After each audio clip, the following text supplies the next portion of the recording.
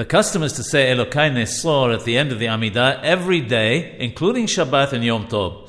This prayer is an expression of supplication. We say, however, that a person should not ask for his needs on Shabbath.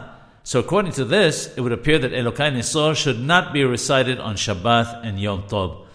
In fact, when we say that a person should not ask for his needs, this refers to a person making his own personal requests on Shabbath. A standardized prayer, however, of the type that's in all our Sidurim, prayer books, does not come under the same classification and is permitted. Therefore, one should say Elokai Nesor on Shabbath and Yom Tov. It should be said with much kawana, concentration, so that it will assist the person, because the prayer includes many requests to help with serving God. Even though the choice of which path to follow, the good or the bad, is in the hands of the individual, nevertheless, one is asking for assistance from God in this prayer to let us do only good.